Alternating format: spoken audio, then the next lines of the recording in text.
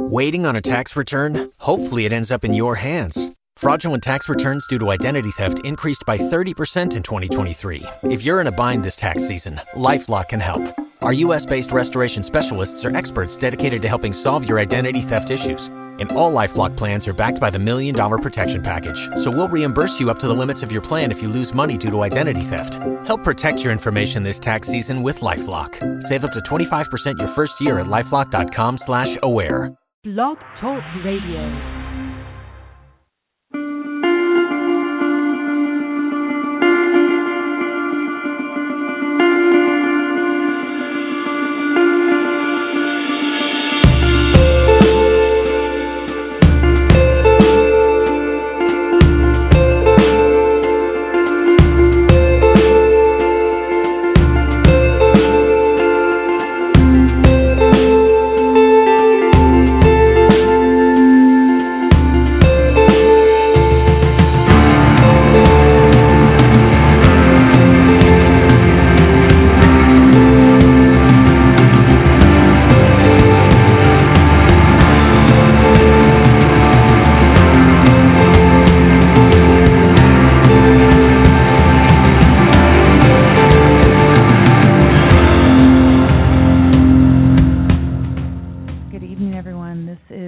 September 26, 2014 edition of Don't Let It Go Unheard. That's the podcast where we discuss news, politics, and sometimes culture from the perspective of Ayn Rand's philosophy.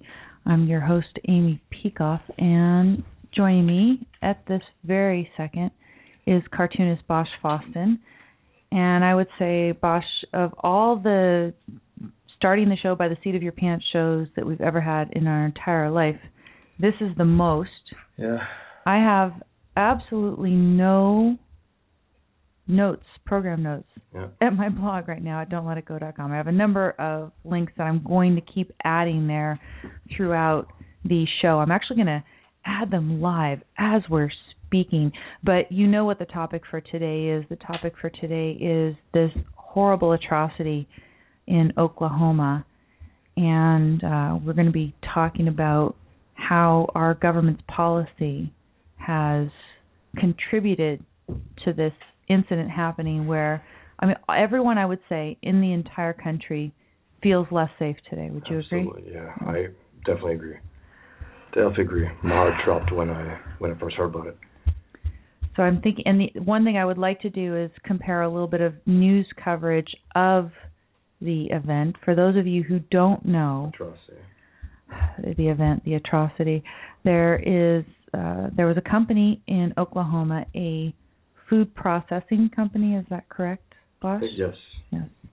And there is a man who reportedly was trying to convert people to Islam on the job. Co-workers, yeah. His co-workers, etc. They weren't receptive, probably for that reason, maybe some other reasons. Arrested, I think, 10 times at least. Yeah, he barely got out of prison in spring of 2013. Prison, which is very, very common to convert in prison. It's the ultimate prison religion.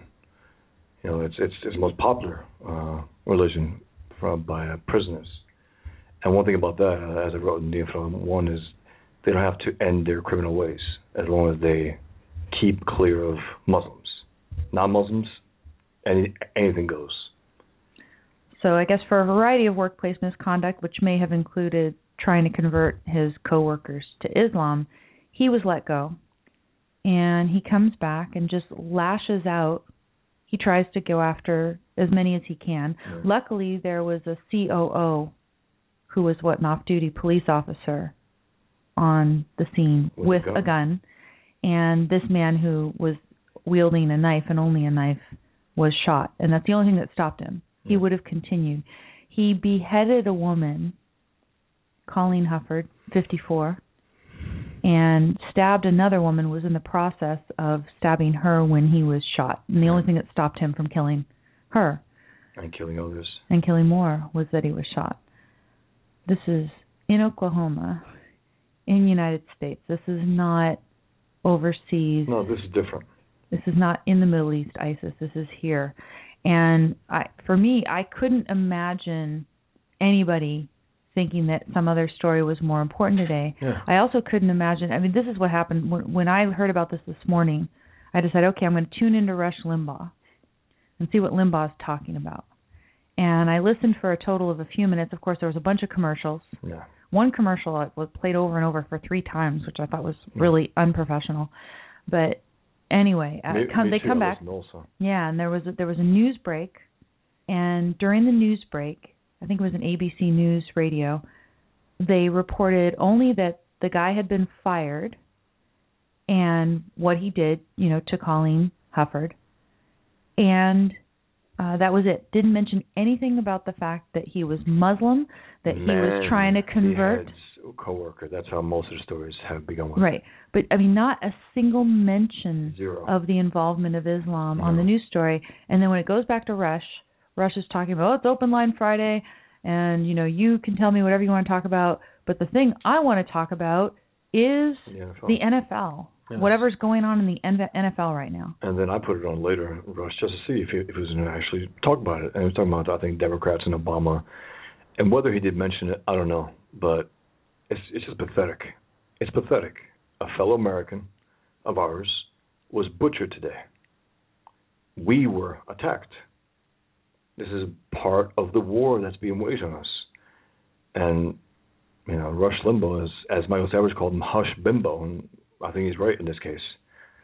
He just shut his trap and wanted to focus on something that is far less important. Now, you then went to his website later. We were talking about this, and you didn't see anything on his website either. No, I mean, I can't listen to Rush anymore. He's incredibly annoying to me, as is Michael Savage.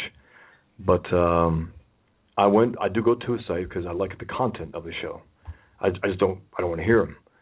And there was nothing about it. Out of all the major stories, I guess, that he discussed, there was nothing about that. And it's just, I don't know. It's pathetic. You would expect more. What I do like is that the police in Moore, Oklahoma, which I gather is where this took place, they let out immediately the fruits of the investigation, saying that this man was trying to convert his employees, fellow employees, to Islam. And I think, putting it out there early means that not even the major news companies could totally squelch it. Now, that little tiny, snippet on the radio that I heard, they didn't mention it at all. But, for example, when you go to the New York Times, right, NewYorkTimes.com, zoom over there. And I was having Bosch go through this earlier. I was driving back and forth commuting today, but I was talking to Bosch about this on the phone. We were looking at the different ways that the New York Times and the the Wall Street Journal were covering this. And the New York Times, the headline didn't have anything where they mentioned, man who was fired, but at least I believe, as I recall in the New York Times, at the very beginning it said, in a story that echoes or, eerily echoes what was going on in the Middle East with ISIS, this is what happened. That's surprising that they would try to connect that, but they did. Now here's what the New York Times has now, because I remember earlier, right? Earlier, you had said that the first line was something about how it eerily echoes what was going on. Yes. Okay, so now here's the story on NewYorkTimes.com. Woman is beheaded in attack at Oklahoma food plant. So they took that out. I'll tell you one thing. You know who is the New York Times. No doubt about it. Probably the Obama crew. They probably said, you know what, take that out. We don't want to connect these. Now, they don't have the thing about how it eerily echoes what's going on. But in the second paragraph, and the first paragraph is very tiny. In the second paragraph, it says, the suspect identified as Alton Nolan. Of course, that was his name before he converted. Now his name is Hawk and the Hawk. I don't know what the hell it is. That's just as good. Some crap. Anyways, Jakeem Yisrael. He has a criminal history, had just been fired from the company, and, quote, he recently started trying to convert some of his co-workers to the Muslim religion, end quote, said Jeremy Lewis, spokesman for the police department in Moore, Oklahoma. It was not immediately clear if the proselytizing was a reason for his termination. You're just flashing that this is Truth Revolt, right? Okay, Keep updating it. Truth Revolt headline, exclusive, childhood friend of Alton Nolan, otherwise known as Jakim Yisrael. Yeah. Okay. Not surprised by beheading. A childhood friend was not surprised. Yikes. He also, the scumbag, on his Facebook page, he featured images of quote-unquote militant fighters' religious rants, and supposedly he put a beheading, picture of a beheading, and he justified it. Anyone who knew him and knew that, maybe that's why he got fired, I don't know. Probably everything coupled with this and that and trying to proselytize, everything probably added up. He said, we got to get rid of this guy. And if they thought he was dangerous and didn't, take some more precautions, because he got through one human being halfway through another one before he got shot. If they thought he was dangerous in any way, they should have really, really been on the lookout.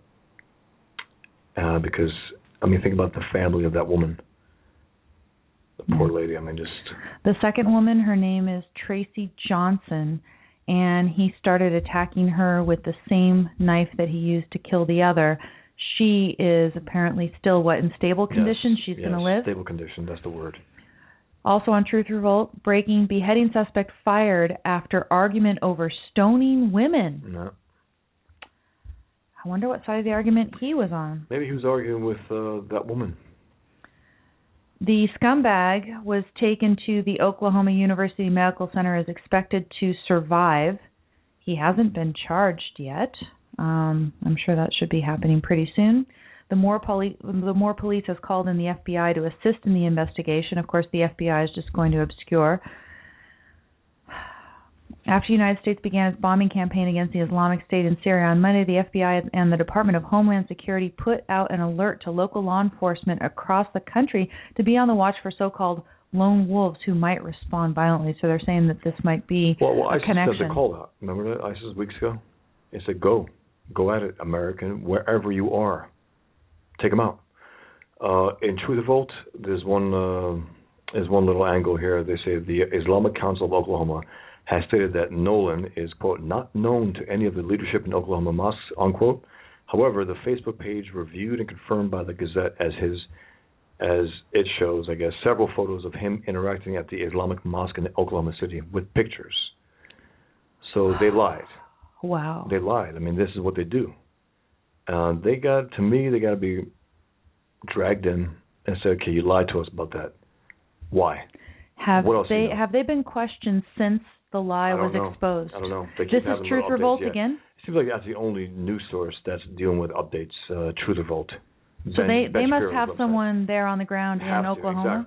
Exactly. Maybe they flew them in, maybe something, because they keep getting these updates. Kudos to them. Oh, yeah. Kudos to them. They're doing really good work on this. If you want to talk about this story, by the way, can I read you what? I think we have some people over here in the chat room. We are not looking at the computer. We are just sitting here. Can I read you what a care? Sure. 1 second. Let me just give out the phone number for people who do want to call in and discuss this. 760-888-5817. Again, that's 760-888-5817. And we are talking about the, I would say, jihadist attack in Oklahoma today. No doubt about it. On our own soil, a woman, innocent woman, beheaded. 54-year-old woman, family, who knows what. Went to work like a normal day and gets face-to-face with Islam in the form of one of its scum. And so far we've been discussing the news coverage. We've been discussing statements given by Islamic organizations in Oklahoma, which are false. Let me read it. Yes, go ahead. This guy, Adam Soltani, the executive director of the Council on American Islamic Relations, originally from this is from CARE. This is not from the Oklahoma organization. It's CARE in Oklahoma. Oh, I see. Okay. They have cells all across the country, the way ISIS has cells. Right. You know what I mean? They have their own cells. This is a terrorist front group, is what they are. They're born of Hamas. If anyone remembers the German Bund, they were here in the 30s and 40s to prop up Nazism, make it seem good. And this is what CARE is doing. And where's the Bund today? And I think CARE will be the same thing eventually. Anyway, so this scumbag says, Adam Soltani, the executive director of the Council on American Islamic Relations in Oklahoma, They picked the name Council of America to fit around CARE. They're a civil rights group. Civil rights for what? For Muslims, period. And they lied. There was 2-point-something million Muslims in America. They prop it up to 7-something million, just to make it seem like there are more, so to intimidate us, to not be as critical about Islam. But anyway, Oklahoma said Nolan's actions, the scumbag said Nolan's actions are condemned by the Muslim community, and his faith should not be connected to this horrific crime. Quote, it's really unfortunate. Now, keep in mind, every time a horrific act is committed by a Muslim against non-Muslims in America or the world, Muslims come to the rescue of Islam. Right. I don't give a rat's ass about the victims, Islam's victims, whatever. It just tells you how callous they are. And they can't even pretend to act like human beings. They go to the rescue of Islam's reputation. So he says, it's really unfortunate that there's a lot of attention on Muslims these days for actions of people who are either part of extremist groups or who have extreme ideas. However, Islam is clear on what it stands for. Islam stands for peace. Peace.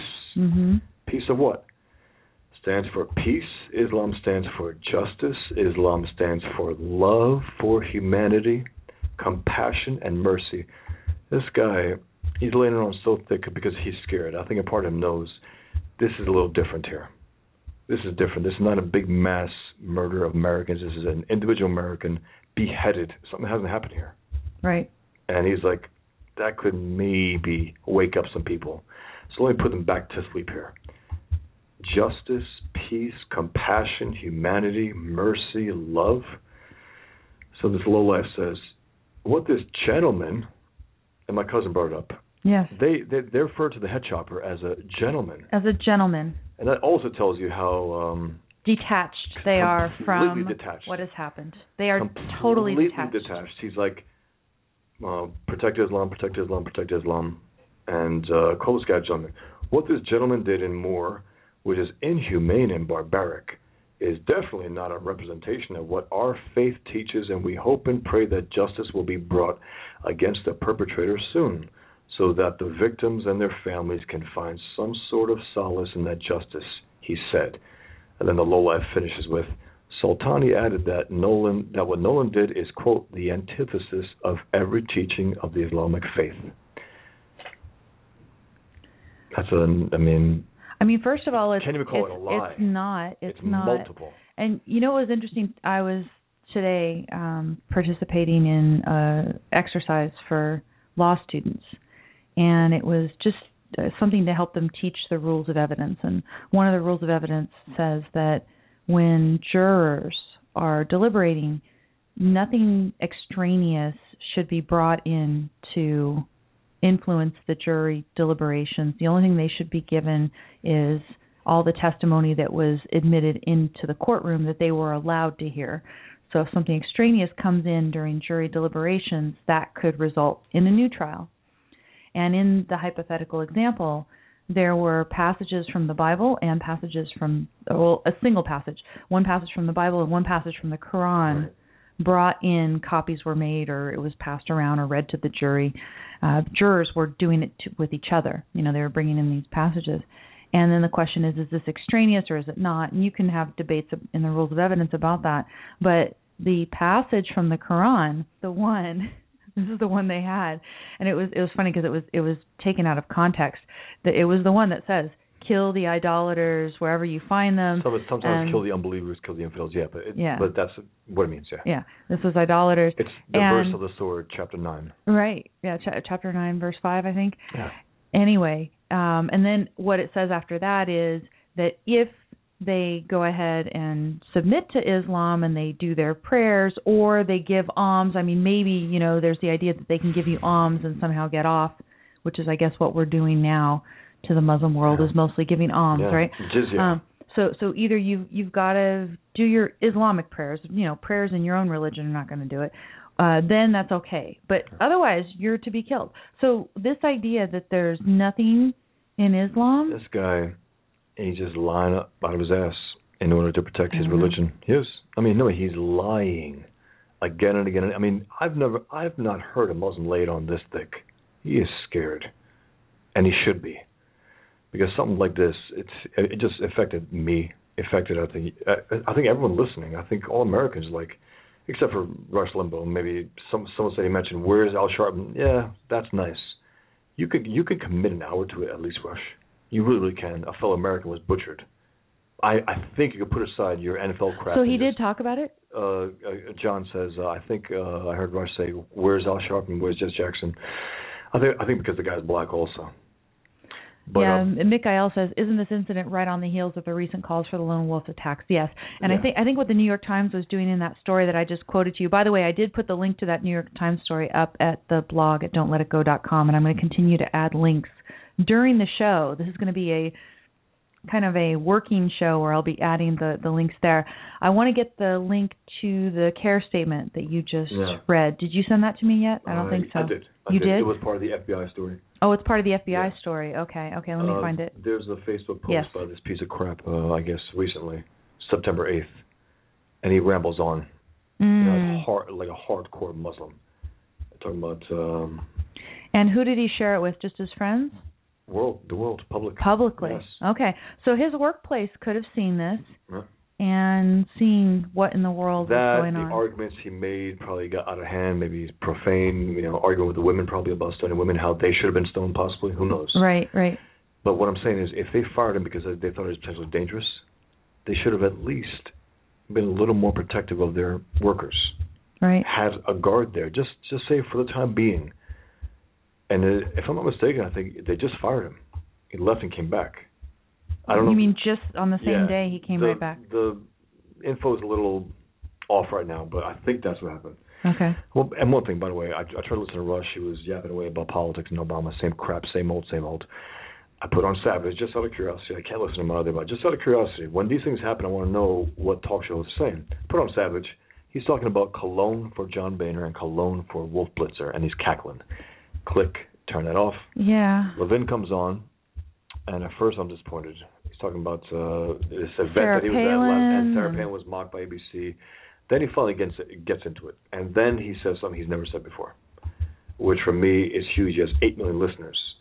So he says this. He says, I have Muslim friends, and that's what has cowed him to an extent also. Besides his Muslim listeners, he has some Muslim friends. But he said, how do you put it? He said, we need to have an honest discussion about Islam. He also says Islamofascism, Islamon-Nazism. And he did use the term Islamon-Nazi a lot today, right? Yeah, he did. Yeah. But he did use Islam, which rarely, if ever, uses. So he goes, we need to have an honest discussion about Islam. That's important. Yes. The country has been having an honest discussion. We have, others have. It's about time, Mark, but good. Because if we can get a guy like that to start talking about Islam and what's behind it and have Robert Spencer on as a regular guest, why Robert Spencer wasn't the most, popular guy today on talk radio, that also tells you what kind of world we live in. Because he's the go-to guy when it comes to all things Islam and jihad. He is a walking encyclopedia. Now, if you could put in one sentence what it is that people need to wake up to or realize that they haven't yet realized, how would you put it? I mean, about the religion itself, about...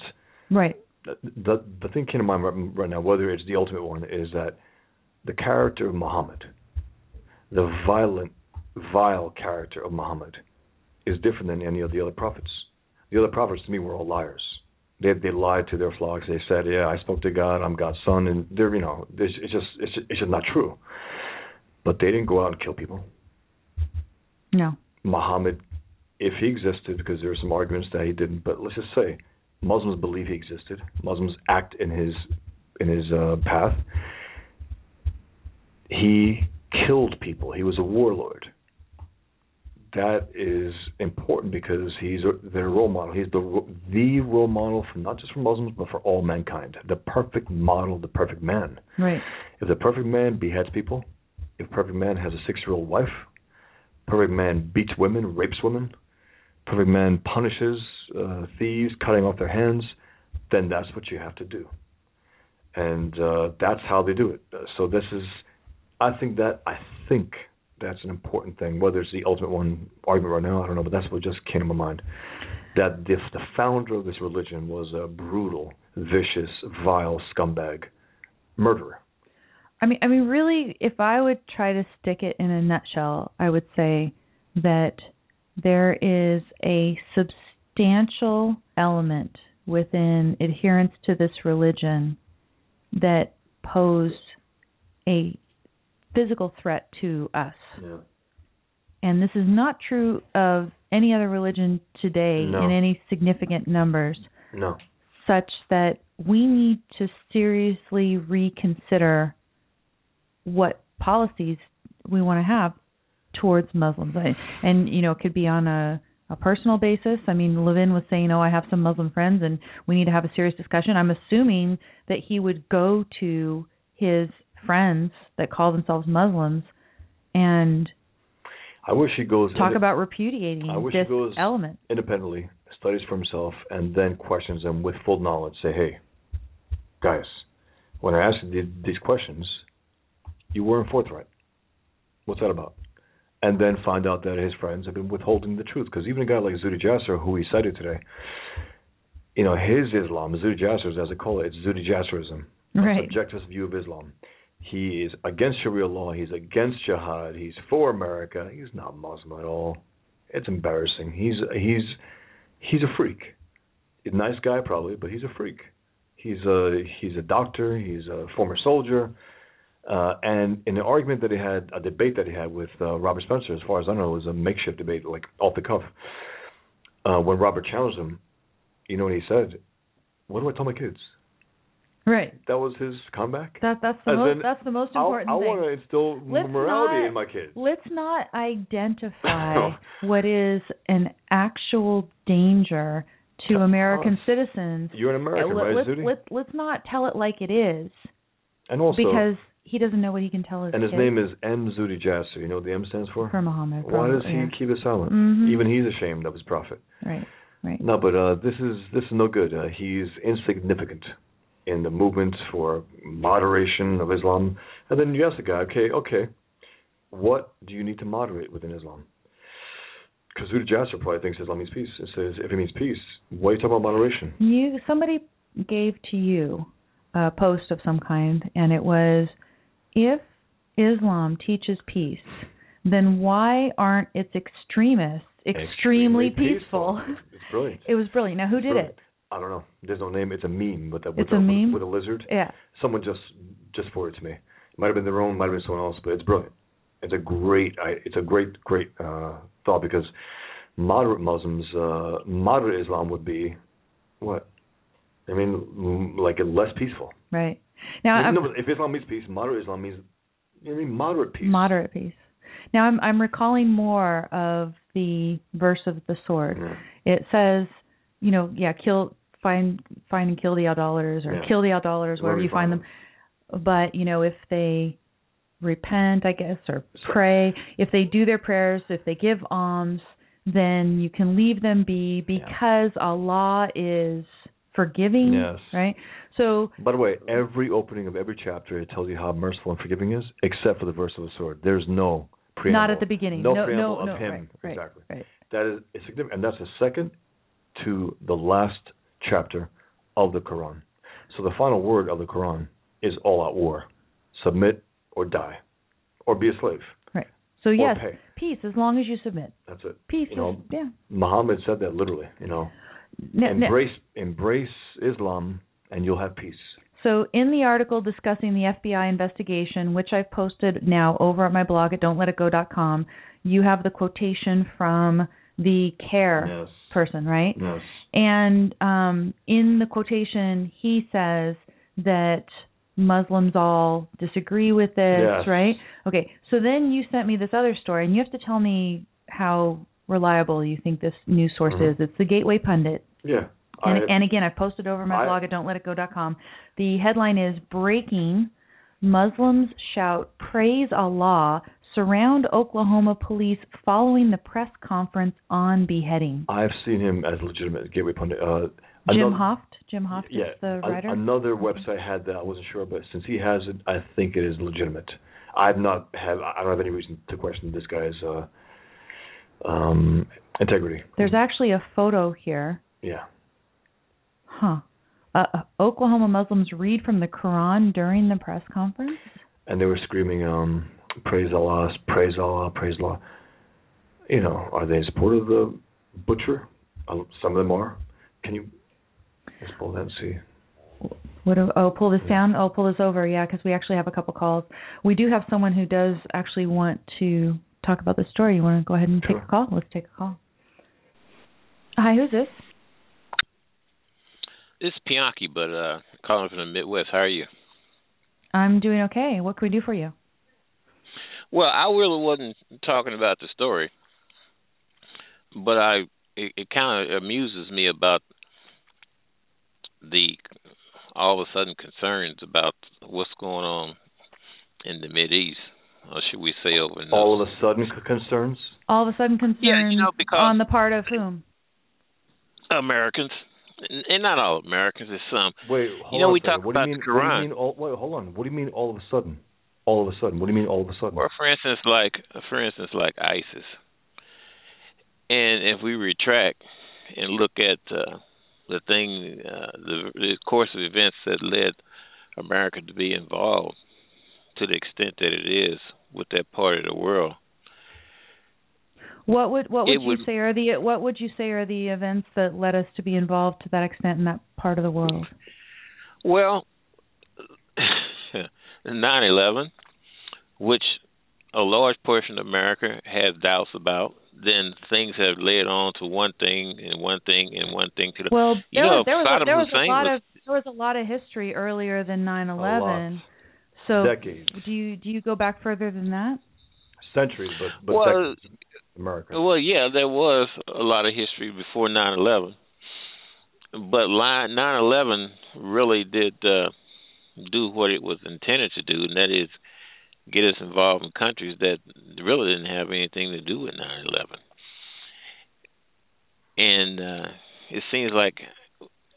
Well, I don't know that 9/11 alone did that. I think that Bush did that.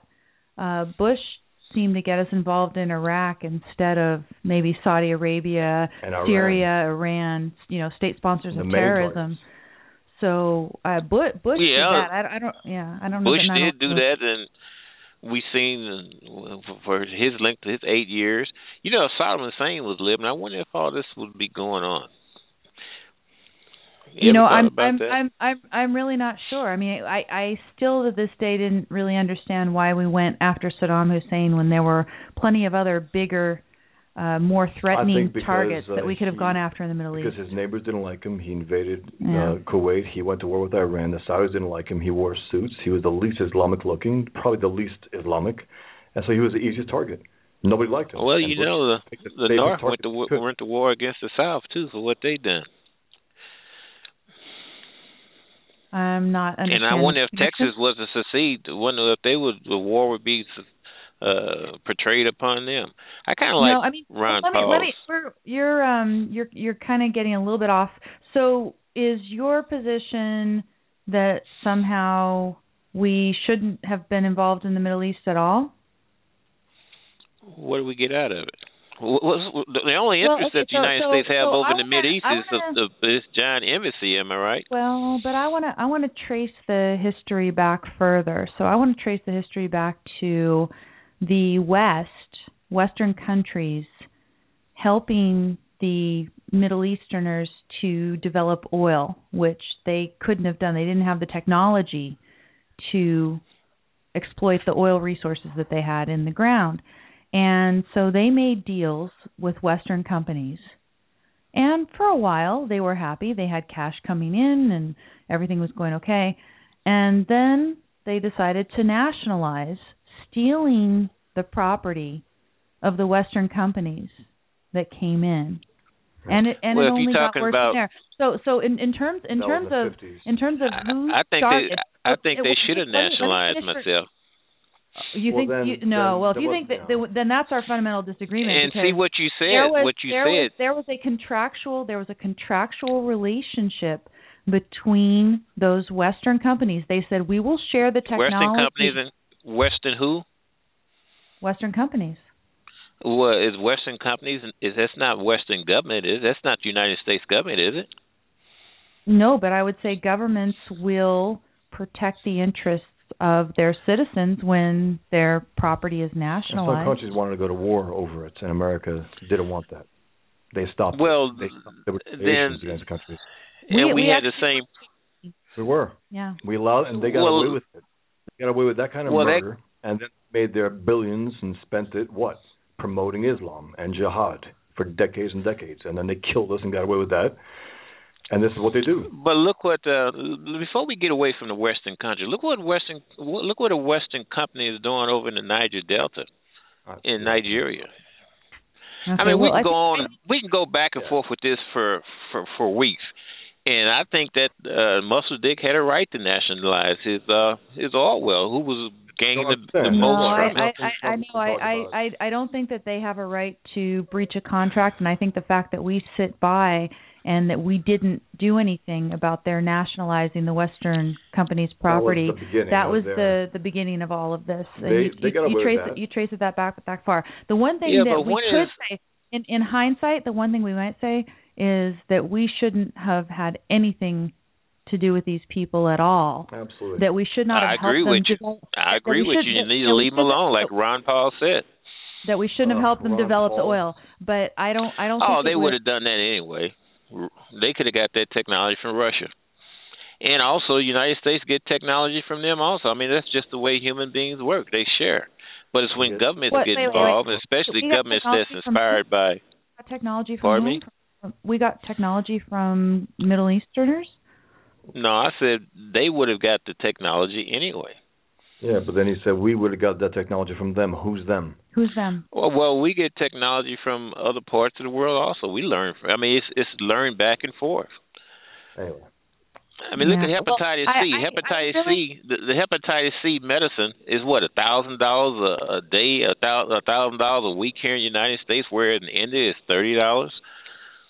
And that might be because they don't respect intellectual property rights there. I think we have a fundamental disagreement about the value of respecting property rights and the meaning of a country nationalizing property. I mean, imagine you went and invested. That's criminal. You know, it doesn't have to be oil. It can be anything. Imagine that you went ahead and decided to go to any third world country and invest by building a factory, hiring people, giving them jobs, and et cetera. And then before you know it, your company is nationalized. You think that should happen to you? They have every right to do it? It doesn't have to be oil. Well, I'm talking about the principle. It doesn't have to be oil, but, you know, that goes on. You think that a company has the right to have a patent on a seed? A patent on a seed? Agriculture product. But you're changing the topic. My question is for you.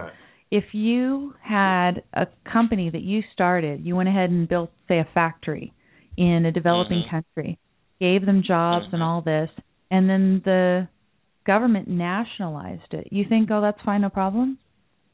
Well, I think that that government should pay them for their investment and then ask them to. No, they just nationalize it. They just say that's it. We decided that's enough. Yeah, but you're talking about Britain. Look at what Britain was pulling out of Iran. Come on now. And you talk about the Quran. The Quran is the constitution of one of your allies, that is being Saudi Arabia.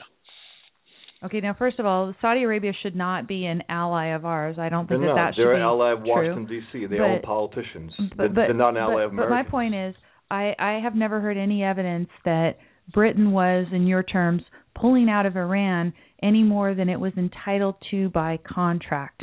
And what happened at a certain point is that the Middle East countries decided to renege on their contracts. That's what happened. And I think contracts rights, if we are going to exist peacefully, coexist with each other, we need to be able to make contracts so that we can coexist and achieve long-term wealth creation. And they got away with it. You can't do any long-term wealth creation without contract rights. And those people who do not respect contract rights should not themselves be dealt with or respected. So that was the beginning of the end. They nationalized. Well, what they shouldn't do is do business with them. You shouldn't be able to go into a country and perpetually be in those type of agreements. Those agreements have lifespans. They're not forever. They shouldn't be forever. They sign or as long as they have to be. I mean, and if it was that they bought the property forever and then they were going to give a certain percentage forever, or I mean, whatever terms it was done on. They betrayed the contract. They betrayed us, and they blow that money to spread Islam, to build mosques, and to fund jihad. And they got away with it. And the same thing goes on with we talk about people coming across the southern borders, and we don't look at how this government with their subsidies. You're changing the topic again, so I think we're going to go ahead and you're just. all over the place. Thanks for calling, thanks for calling and bringing it up. And thanks for testing Amy's patience. Well, no, we may as well bring up some of the history and why we're even talking about this. Amy has patience of a saint. Yes, yes, you do. I try. I really do try. Probably in the evening when I'm more tired, I have even more patience because I'm too tired to not have patience. Right. But in any event, thank you for calling, first-time caller. And, yes, it's good to go ahead and test and reiterate some of the arguments that we've had. But I think the basic disagreement there is that the caller did not did you catch his name, by the way? No. Okay, I didn't catch it exactly. But he didn't see any problem with he was fine the with nationalization. It's totally cool. Look, he has some sympathy for that side. He doesn't know he's all over the place. And so whatever. I mean, I'm glad we have to get off the phone because it was too much. Definitely. So I'm going back to, and again, anybody else can call in and talk to us if you want. It's 760-888-5817, and we do actually have another caller, so why don't we go ahead and take it. This could be fun. Hi, who's this? Hello, you're on the air. Yeah, how y'all motherfuckers doing tonight? Oh, bye. Greatness. Yeah, that's really sweet. Gotta love it. These rats. Gotta love it. Now, that's a 760 number that this person just called from. Actually, I should just give out the number since he swore. Yes. Do I have the ability to do that? 760-454-5626. Thank you for calling and swearing on my show. Crap. Usually my show is appropriate for all listeners. Yeah, now he just hung up. So I just gave out that number and it was recorded. That's awesome. But yeah, if you call and you swear on my show like that, I think I'll just give out the number. No, there's something about this show that a piece of crap like that has to say that about. He probably was listening. He was fuming at the truth. Mm-hmm. Fuming. He's like, oh. Yeah. It could have been the other rat. I mean, I don't know. Maybe it was a friend of No, he sounded very different. Yeah. Well, we'll put on a different voice. Who knows? Oh, now we have a third call, and I think this one is not going to be someone who's just going to swear at us. Let's see if I'm right. Hi, who's this? Hello, you're on the air. Hello? Hello? I can't hear you. Okay. Well, I was thinking that person was going to be someone who would not swear at us, and that would have been really cool. Maybe he or she will try to call back. Yeah, John said probably Muslim. Probably was Muslim. The truth and Muslims, oil and water. Right. Like, the truth and liberals. Jim in the chat room over here at Blog Talk Radio says there's so much disinformation about the history of the Middle East. It's incredible. It is. It is relentless. I mean, myth upon lie upon... Now, John says, can you make that number private? I'm not sure. You mean, John, do you mean this number for the show to call in? I don't want that, but I doubt that's what it means because we need the number out there. Yeah, no. I mean, I'll let people call in. It's a gamble here. We have no screeners, so... And I guess this show is attracting rats. Yeah, that's fine. Let's go back. I know I do want to talk a little bit about this Gateway Pundit story. There are a number of tweets that the story is relying on. I guess there's someone there on the ground. Bob Lawson on Twitter, Landon Lawson 78, first said 2 to 3 local Oklahoma Muslims are reading passages from their Qurans out loud on the ground at the site of the news conference. Cops and reporters were close by, but not being yelled at by the Muslims, as many have asked me, but a few Muslims were saying praise Allah out loud around the press conference. Now, so imagine there's a few there at the press conference motivated enough, and they're saying praise Allah at this press conference right there, and yet you've got a leader of the so-called Muslim community saying, "Oh no, all Muslims they can. This is just a freak thing." No. There's a significant number of them saying "Praise Allah" out loud.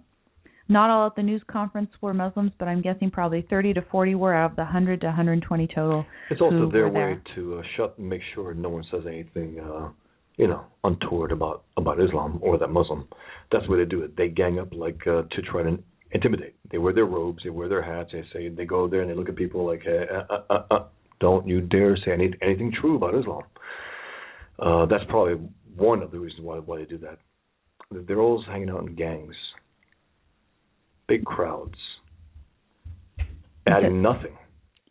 Except for intimidation. Except for intimidation, yeah.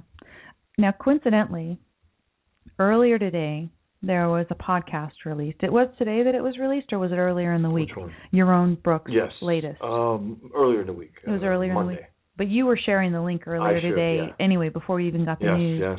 And let me get that one up and actually put it up at my blog at don'tletitgo.com so people can access it. The title of this episode it's based on I coined this term Muslim roulette a number of years ago, 2007, 2008. I wrote an article, and it's Yaron suggests something along those lines where we don't know who's peaceful and who's not.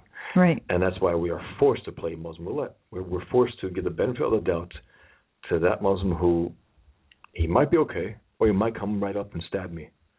Right. And why the hell do we have to be in that position in the middle of a war being waged on us? Those coworkers, some of them probably suspected this guy would pull something. They were probably worried. Well, and perhaps there's going to be some more interviews that come out about this, right? It gets to the point, though, where Muslims are smearing themselves by their silence, the ones who don't do anything about it, right? By the ones who just run to the rescue of Islam, to hell with Islam's victims. And what they're making is their coworkers, their neighbors, they're making them look at them a little differently today. Just a little differently. Right. So, well, you're part of that guy's religion. That guy just butchered one of my fellow Americans. And what you have nothing to say about it?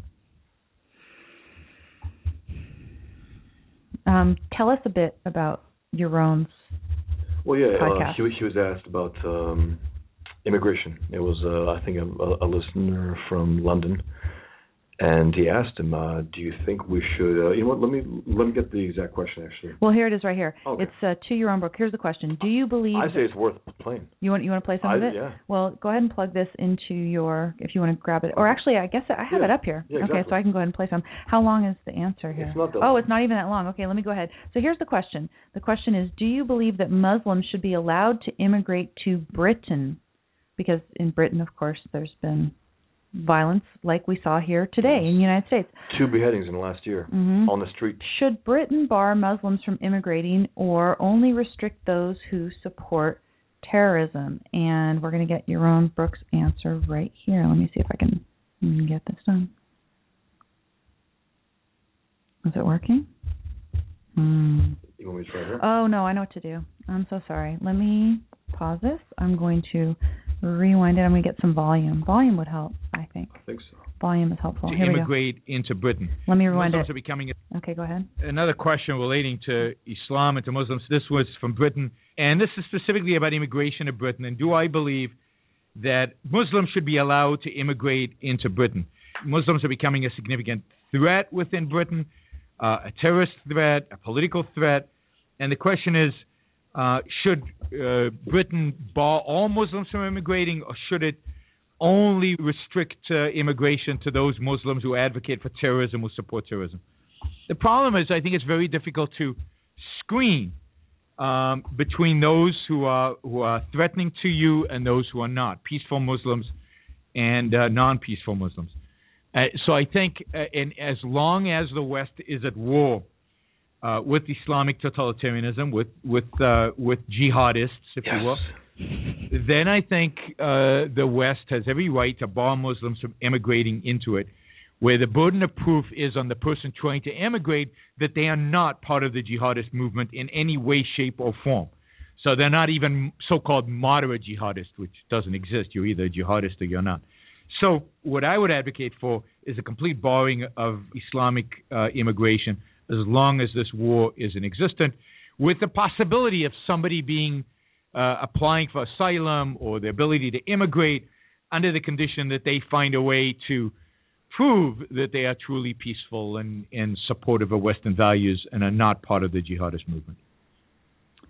So that was his answer. And what did you think of that? I mean, first of all, I know that you have had an issue with terminology that he likes to use, Islamic totalitarianism. You much more prefer the term jihadist. Just listen, you got Islam and you got Islamic totalitarianism, 11 syllables to 2 syllables. As I told him, less syllables, more truth.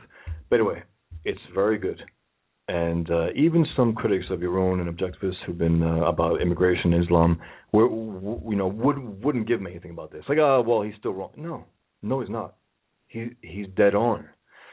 And personally, with the terminology, in the debate last December between me and Yaron about Islam versus Islamic totalitarianism, at the end I said, look, can you at least say jihadist, the jihad?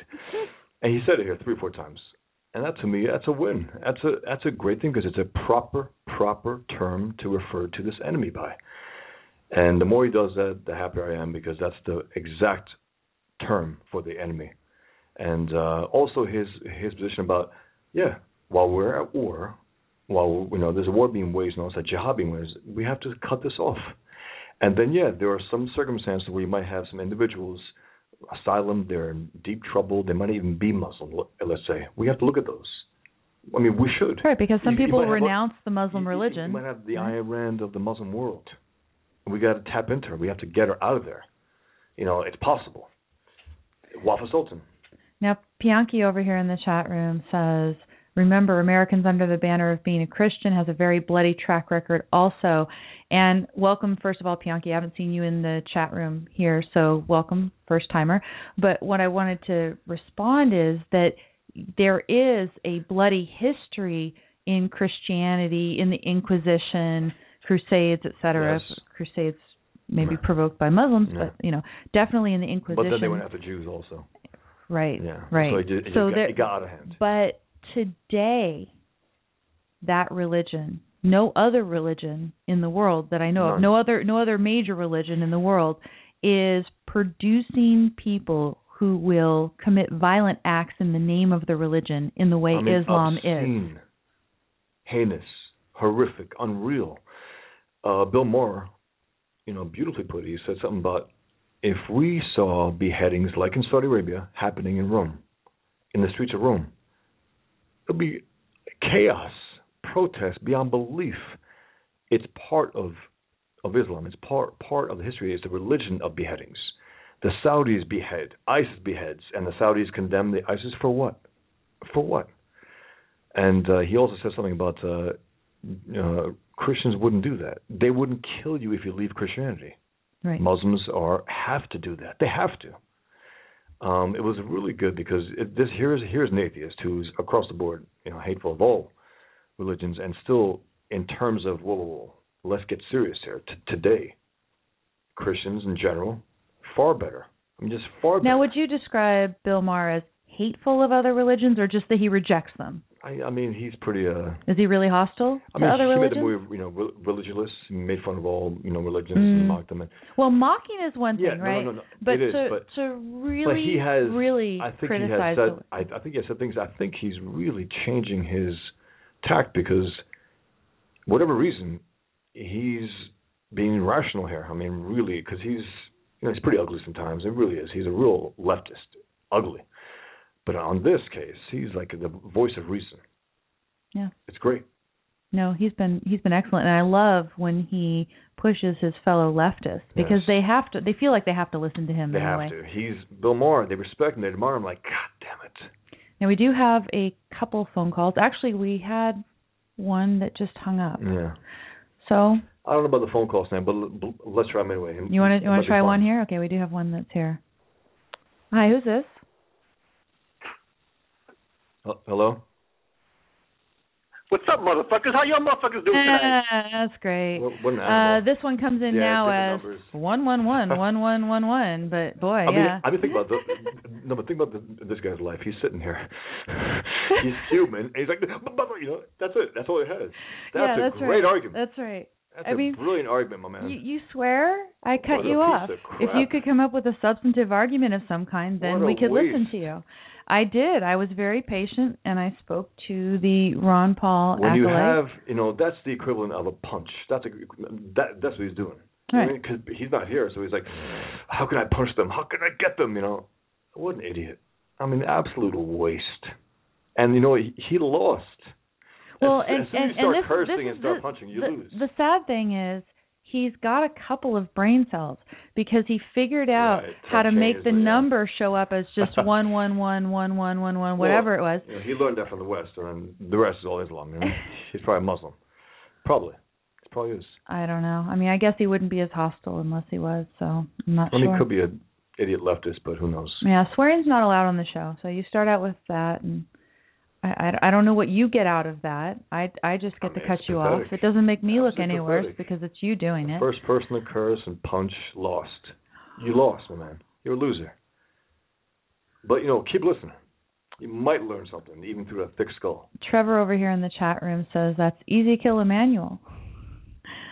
Gustav Frost says, I just woke up, so please fill me in. Did that person call before? Yeah, this is the second time that particular person has called. Yeah, and the first thing he does is, what's up, MFers? That's all he's got. Waiting That's what he's got. He's like, how pathetic. Very, very bad.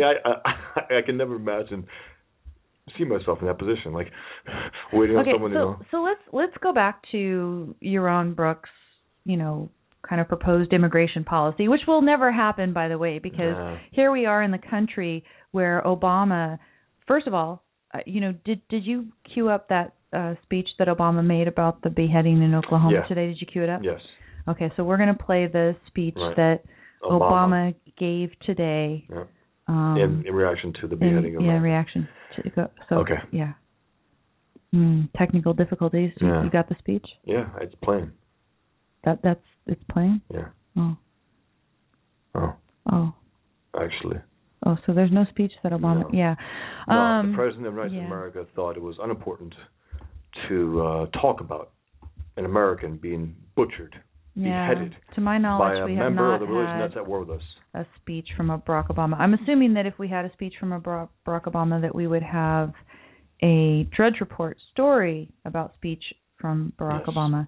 I haven't seen that. Let me go back and check Fox News. It just shows by the way, more what is. I went over to Fox News to see how they were covering this. And I think there was a section, something about crime. Wasn't it crime and something, or was that somebody else's character? They referred to it as a crime. They referred to it as a crime. They had a section on terrorism, right? Yeah, here it is. So look, it's categorized under crime as far as I know. So let me go ahead. FBI probing suspect's recent conversion to Islam and Oklahoma beheading. It's under crime in courts. Instead of terrorism, it's classified at foxnews.com as crime. The other thing was, and I don't know if this is the exact story because they might have multiple stories now, but there was a substantial passage quoted from the local Islamic, Love Us Club, right? And they spent their whole time talking about how, well, we have at our mosque beefed up our security to prepare for the retaliation attacks. Yes. And it was all about how, now they were going to suffer retaliation because of this. That was all that the guy had to say. Post 9/11, you remember that? Yeah, the left was bracing themselves for Americans losing control and acting like what? Like Muslims. Yeah, so listen to this. So this is how the story reads at Fox News. There's all the stuff about the guy, and let's not even talk about his name. Call him, what do you want to call him again? Scum or a hawk in the hawk? Yeah, that's fine. Those are great. So the guy, he has this criminal record, and he was released from prison in March 2013. That's a paragraph. Very next paragraph. Saad Mohammed, a spokesman for the Islamic Society of Greater Oklahoma City, told NewsOK.com that leaders of the society's mosque are taking security precautions to protect Muslims who gather there from any potential retaliatory violence. That's the first thing that you mentioned from this guy, is the danger of retaliatory, not we reject this. I mean, of course. Again, to protect Islam and protect themselves from what? From savage Americans. When have Americans done this? When have they acted like Muslims? We don't. We don't act like savages and go beat up indiscriminate Muslims. We don't do that. The only thing in this story from this guy is worrying about anti-Muslim sentiment. Yes. Nothing about sympathy for the victim. Nothing about the fact that she's an infidel. There's people who are taking this religion and they're acting in violent ways about it, and I reject that. Nothing like that is in this story. Now, I don't know if Fox News doesn't know how to write a story that's balanced, but the only thing that's quoted from this Muhammad dude from Greater Society of Oklahoma, whatever. For some reason, they thought it was important to interview him. For what? For what? To get some propaganda? But also one thing, this woman got butchered, right? If a Democrat politician got butchered, you think the news would be a little different? You think Obama would have come out there? Well, you think they would have said this is an attack? This is a jihad. If it's an ordinary American, it's just crime. It's crime. But if it's a politician or someone of note, a famous lefty of some kind, this is an act of war against all Americans. Also, this one passage in the Quran that Muslims like to peddle out there, even though it's been abrogated by the later violent ones. To kill one human being is as if you killed all. Now, first of all, it's a warning to Jews, but if that was a lesson that they try to sell to us, that's what Islam, what does that say about Muslims? Right. They've killed humanity how many times over? Right. I mean, millions, billions times over? If that's the one moral lesson that they want to pass, if you kill one human being, it says if you killed all mankind, they're genocidal. You know what I mean? Even by that standard, then Islam is genocidal because Muslims have killed and killed and killed and killed and killed. But see, when they kill, they're going to say the people that they're killing are either not Muslims at all or they're not true Muslims, and so therefore it doesn't count. But they won't even acknowledge that though, like this care or that mosque. Or they'll say, oh, well, we're doing it only in self-defense, where the offense that we commit is not converting. In essence, the thing I was going to follow up with about today, I told you there was the passage. No, I'm fine. The passage from the Quran that was used as an example in the evidence class, when the word idolaters is used in there.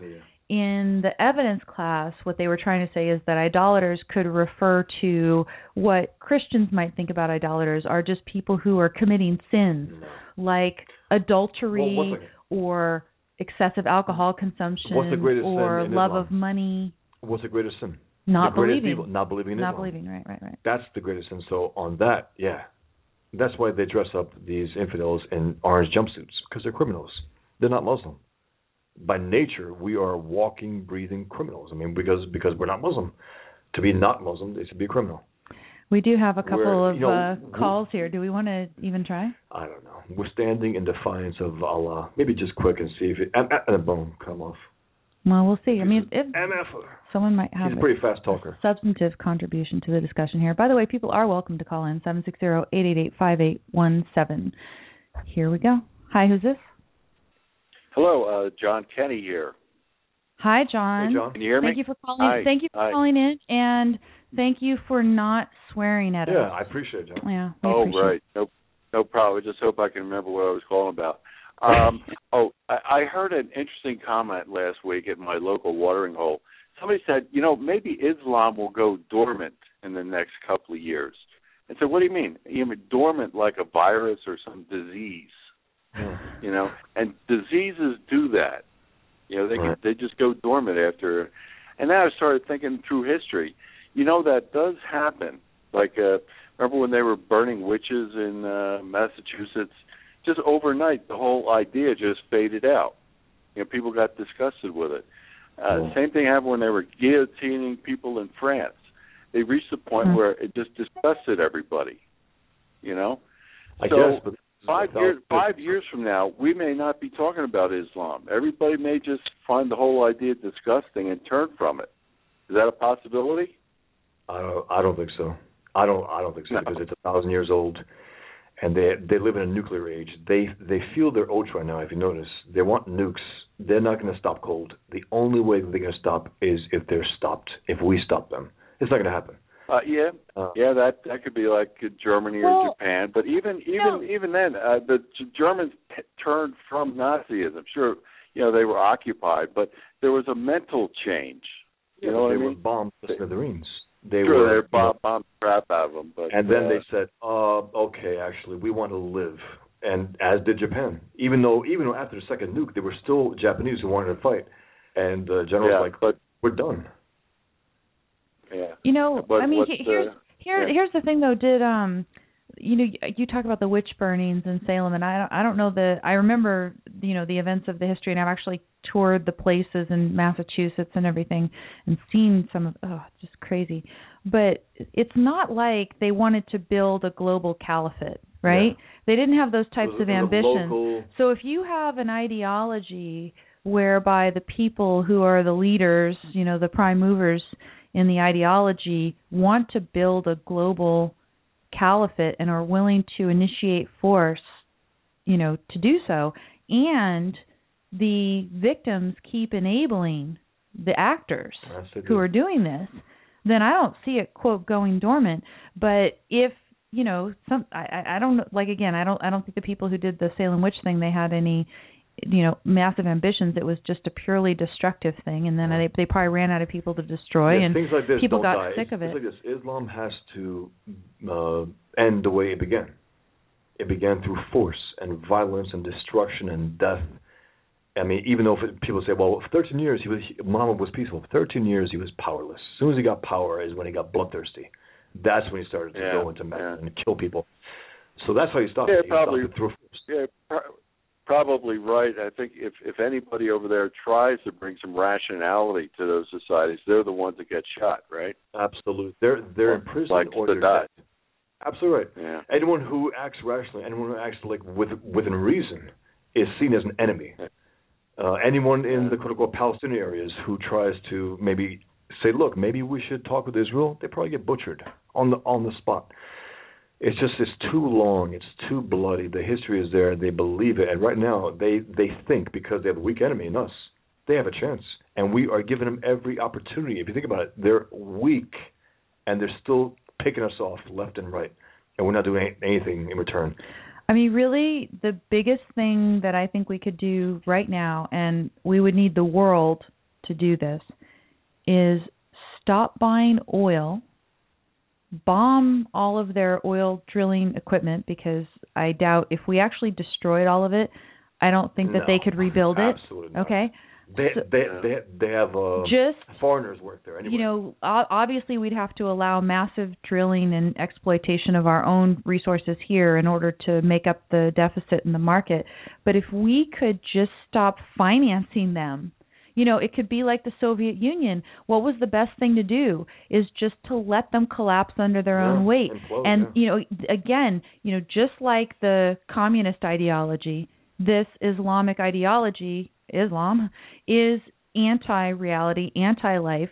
They are not going to be able to produce the human values necessary to even sustain their own lives, much less get the wealth that they would need to conduct an effective war. No, they can't operate unless we act irrationally. By helping them. No, and that's purely it. So it's funny because we've had the discussion with Yaron Brook a number of times of Islam and how much danger it poses. But there's one thing that's really true. The biggest danger is the altruist ideology that keeps us feeding our enemies, right? Yeah. We tie our hands behind our back when we fight a war. We're sending money overseas and it's winding up in their hands. We continue to purchase oil from them, and we won't drill here because we believe we should do something environmental here. Money. They fund terrorism. They fund mosques. They fund their ideology across the world. There are endless Saudi mosques across the world. There are no synagogues or churches in Mecca, in Saudi Arabia. They're the worst of the worst. They're worse than ISIS in a sense where they pretend to be our buddies and they fund our murderers. the scum of the earth. I mean, they're really. Yeah, so I mean, I love the idea that you called with originally, John, but I think we've shot it down. The idea of it could be like a virus and go dormant, but look, all Muslims have Islam, and jihadists have full-blown Islam. I mean, and that's the way it is. It is a disease in that sense. It's a mental disease. Jim here in the chat room says that really it's more like a cancer, not really like a virus. Okay. A progressive, yes. he says a progressive metastasizing cancer on mankind. But it doesn't kill the person himself. It kills others. I mean. It kills the host too. Yes, but what I'm saying is, but there's always new ones. You know what I mean? But they want to kill others. Is what I'm saying. It doesn't directly kill them unless they strap it up and bomb, kill themselves. But what I'm saying is, it's not just a single death.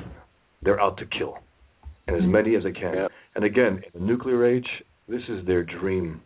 This Muhammad, if he knew that there were weapons like this, I mean, the possibilities. Oh my God, we could wipe them all out. This is their dream. This is how nightmarish it is.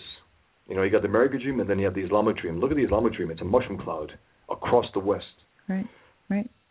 Anything else, John? No, well, thanks for...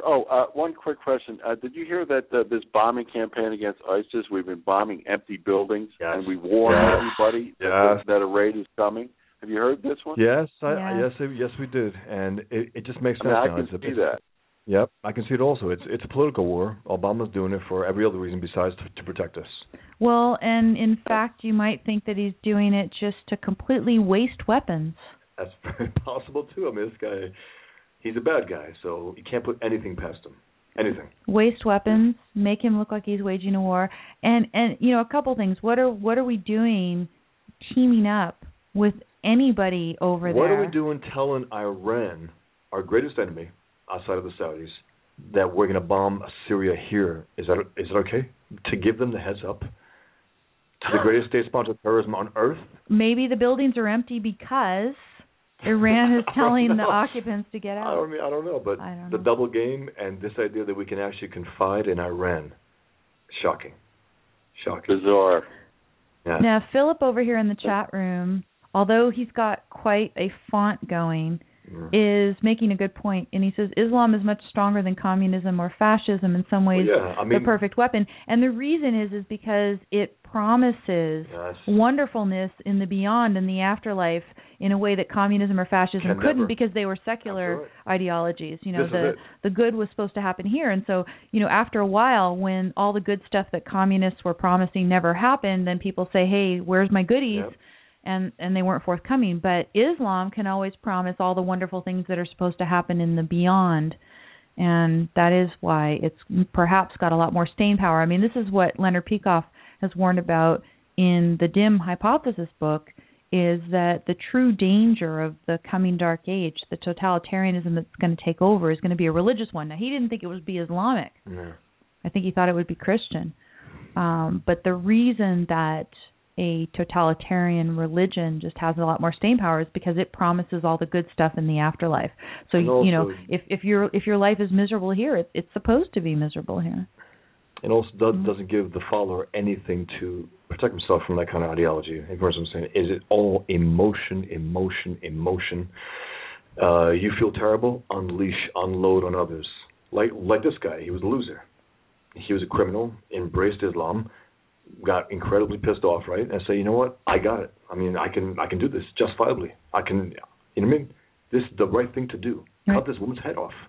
And his religion told him that's the good thing to do, the best thing to do, actually. And the others can't really do that. And then I guess he felt he probably wanted to die, though. He probably did. But unfortunately. And now he hasn't died. No. Perhaps someone will end up giving him his wish. Who knows? Yeah. John, thank you very much for your call. Thanks for the time, guys. Yeah, thanks, and we'll talk to you hopefully again soon. Let's go ahead and see who the next caller is. Hi, who's this? Is that me on the air? People are here, and you're on the air. What can we do for you? Thanks for taking my call. Y'all have a very informative program, if I should put it like that. Thank you. I do have some disagreements, but before I tell you why I disagree, I just want you to tell y'all pay no attention to that idiot who keeps calling in with those foul language and all that stuff. He's probably a liberal. He's a troll, an idiot. So don't mind him and ignore him. Y'all have a great program. I just want you to know that. And it's just, stupid prank call. You know what I mean? Oh, yeah. I mean, again, if somebody could call in and then start actually getting some substance across, then they might be doing some good for their side. But if all they do is call in and swear, I don't think they accomplish very much. Y'all have a entertaining program, and when people make prank calls like that, just don't get offended. It's just prank calling. That's all it is. I know, but Sure. So, you said you might be the prank caller yourself. Maybe, I don't know. No. So you say you've got a disagreement for us. So what do you got? Well, I called in regarding the topic. What's up, motherfuckers? How y'all motherfuckers doing tonight? Oh, you are good. Wow, that's pretty funny. I smelled that rat. Yeah, did you? Yeah, boy, woohoo. Yeah. And this one's a clever one because look at the different numbers now. The third time you mentioned prank calls, okay, this guy, that's the guy. He wouldn't spend that much time talking about it. Anyway, he's trying to offset us. Maybe one more call, that one, and then after that, no more, because I'll let you recognize the number. It's just one of those evenings. Hi, who's this? Hi, this is Debbie. Yay! Not a prank caller. Are you sure? Well, yeah, it's definitely me. It's not the prank caller disguising their voice. No profanity this time. What a rat. So, yeah, that was. I think the guy was literally just a nihilist eating up our airtime. That's pretty much what it is. That's his job. Yeah. His job is to try to entangle himself, just try to get us off the mark, because what we're saying clearly is bugging him. Mm-hmm. He has to listen, which is good. Rats have to listen to the truth sometimes. Yeah, that was bizarre. Really, very strange. That was a lot of effort just to say profanity on the air. So,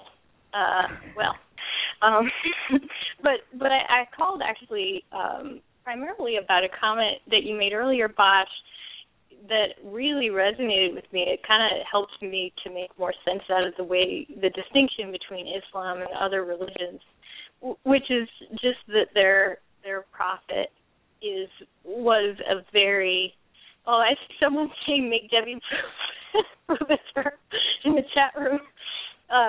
But just that Trevor says make Debbie prove it's her. I don't know Trevor, how. This is either Debbie or such a good that guy deserves his own show. I was going to say this is you, such a good impersonator that I would have her on the show regardless, or him. I mean, hey, it could be a guy. I just cut myself off. Sorry about that. But the distinction between Muhammad and the prophets of the other major monotheistic religions is that he was so explicitly violent, and that just made a lot of sense to me in kind of why maybe Islam has not gone dormant. And when they had, I know in the Middle Ages they did get exposure to Aristotle, but it didn't stick. No, they rejected it. Anytime you had someone in Islam, whether he was because sometimes they mistook people with Arab names that were actually Jews and Christians, and they credited them with as if they were Muslims, but they weren't. But there were some Muslims who did want to say, look, there's a whole world out there. We want to embrace it. And every time that happened, they got cut down, whether killed outright or completely marginalized. And because the religion itself doesn't allow it. It's like, wait a minute, everything we need to know is in this book. That's it. Right. And the book tells you that. I mean, Allah tells you that. So who the hell is any reformer to presume? I mean, the Quran presents itself as the unadulterated word of Allah. Yeah. And what are you going to say? You can't contradict it. You can't reform it. The BS that Muslims try to sell, they're not into. They reject idolatry. Please, Muhammad, the way they love Muhammad, the way they embrace him, the way they kill if they see a drawing of him, this is their guy. And and right. This is why I think it's important for them to follow in his footsteps literally, because that is following in the path of righteousness. That is the if he did this, I have to do that. And I think that's important because Christians, acting like Jesus, they wouldn't get married, they wouldn't do this, they couldn't do anything almost. You know what I mean? But when it comes to Muhammad, what didn't he do?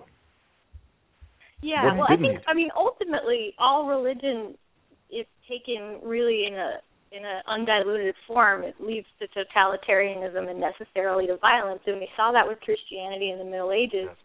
But in the case of Islam, it's just right there in explicit form too. Yeah. And it's just all throughout the Quran. If you read the Bible, it's just kind of a hodgepodge, and it was kind of different texts from different even historical epochs that kind of got thrown together, and you can interpret different things different ways. But the Quran is just pure blood. And when the Quran is not either boring or just talking about the lame afterlife that's promised and all the different things, it is also just stupid. I want to recite again the passage that, I'm only going to be able to paraphrase it because now it's been a few years since I've read the Quran, but there was the passage that is just so ridiculous. It talks about the way that you should act when you are invited over to the Prophet's house for dinner.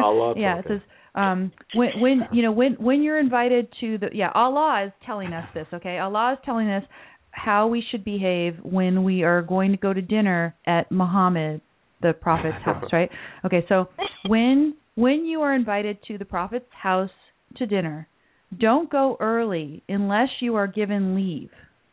And after the dinner is over, then you're supposed to leave promptly because you do not want to stay and annoy the Prophet. The Prophet won't tell you that you annoy him, but Allah will tell you that you annoy the Prophet. That was almost exactly what it said.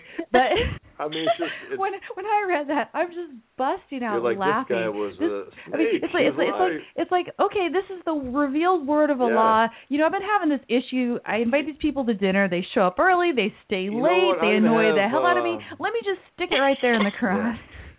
And then also him going after his stepson's wife.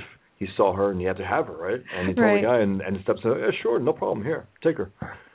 Everything is to what was to his convenience. That's what it was. Yeah, that's what the Quran was. So crudely self-serving. I wonder if Muhammad was mentally disabled in some way. He was. Like something that a 3-year-old would come up with. Islam began with a guy in a cave hearing voices. So that's where it began. Yeah. At least that's the myth. You can still search and find. It was one of my earliest shows that I put up here on Blog Talk Radio. I actually recorded it on another platform and then posted it here at Blog Talk Radio when I switched over. And years ago. Yeah, it was a few years ago. And when I interviewed Robert Spencer of Jihad Watch for an hour, and it was after we had done this Quran study group. We read the Quran from cover to cover. And I think at the time Spencer was working on his book, Did Muhammad Exist? And he was doubting whether, and they always say, was there really a person of Jesus? Was there really? Yes. Okay, so did Muhammad exist? And I told him, I said, Robert, if there was a Muhammad, I think he actually didn't believe in Allah, because the way that the Quran is written, it's by somebody who is this self-serving secular person who just wants whatever he can grab in this life. It is not some pious, worshiper of Allah. That the way the Quran is, reads, it's not that. Again, like you said, Debbie, it's all of a lot of this, just blatantly, stupidly self-serving stuff. So. Yeah. It's just, it's really strange. It reminds me of something that some kind of a crazy homeless person might rant at you. My imaginary friend. He kind of was homeless for a while, wasn't he, Muhammad? Well, but he was living off a woman, a wealthy woman. He was living off her, and then he tried to sell his crap. They wouldn't buy it. No one would buy it. And then he started attracting thugs and thieves And then that's when he started to get a little more power, and then he went to Mecca and did his thing. That's when Islam came alive. 13 years into his career as a quote-unquote prophet. His religion was so unappealing. Nobody came. Mm-hmm. And then thugs came, and that was it. So he was alive for, I think, 10 years more, I think, at that point. Married a 6-year-old Aisha, which is Islamic history. He married a 6-year-old, had sex with her when she was 9. That's pedophilia. He's a pedophile. That's why when you call him pedophile, people are like, that's just what? That's Islamic history. They told me this. I read it. He's a pedophile. He's a pedophile. He's a rapist. He's a murderer. He's a warlord. He's a quote-unquote prophet. Prophet sounded better than butcher and pedophile, right? So it's okay. Call him prophet. Yeah, I'll call myself prophet instead of all those things that I actually am. Debbie, I was going to ask you, when you heard the news today, what did you think? I heard it just now when you guys were talking about it. Earlier at the beginning of the show, I didn't know that had happened because I had been at work all day, and that really made my blood run cold. For instance, I remember at my previous job, I walked past somebody's cubicle once, and I saw them bowed down on a prayer rug, like they were doing their afternoon prayer or whatever. It was a Muslim, and I remember I got kind of creeped out by that, and I thought, this person looks really devout. What's this? And it made me feel unsafe. And I just was remembering that when I heard you guys talking about this guy, because it does sound like something that maybe was in response to the ISIS call for people in America.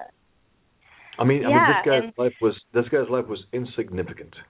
And then he hears his overseas call, and he knows his religion. He's like, you know what? I got to do something quote unquote important for Allah and for Islam, something real, something true. And that's what think about it though. Also, the best and brightest in the Muslim world, quote unquote, best and brightest are what? The jihadists. They're the heroes. That's the pinnacle of Islam. That's it. There's nothing else. I mean, no one else is celebrated. They're the businessmen in the Middle East. Are they celebrated as heroes or anything? Those who do something outside of Islam, no, zero. None of them are. Osama bin Laden is a hero. He's a hero. The current guy is an ISIS, but there's no individual that is like Osama bin Laden. Zawahiri, no one's really thinking that he's the guy. He's only there because Osama bin Laden's dead. But the guys in ISIS, there's no individual name out there. I mean, I don't even know about the actual. Well, haven't we been kind of off in a few of them here and there too? We've been killing them. Yeah, some of them. Yeah. But what I'm saying is, in terms of an individual that has made an impact in the Middle East in the last 3-4 decades, Osama bin Laden, a mass murderer. That's the kind of Muslim that gets Muslims excited. But I mean, obviously, some people are quote excited about ISIS. We've heard stories about a lot of people going to join. Sure. Some Americans went and fought with ISIS and came back. Hottest jihadist group.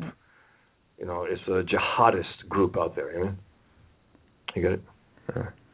I don't know how you can make jokes about this, but maybe because you've been dealing with it for so long. I take it seriously, no matter what kind of jokes I make. No, I know. I have jihaded, but So anyway, further on this, Debbie, or no? By the way, Debbie, one thing I did want to follow up from last week was the excellent quote from Immanuel Kant that you posted over on the Don't Let It Go Unheard page on Facebook. You said, easy kill Immanuel Kant. Yeah, easy kill Immanuel Kant. Let me see. That was great. If I can actually bring that up that was from the Groundwork for the Metaphysics of Morals, correct?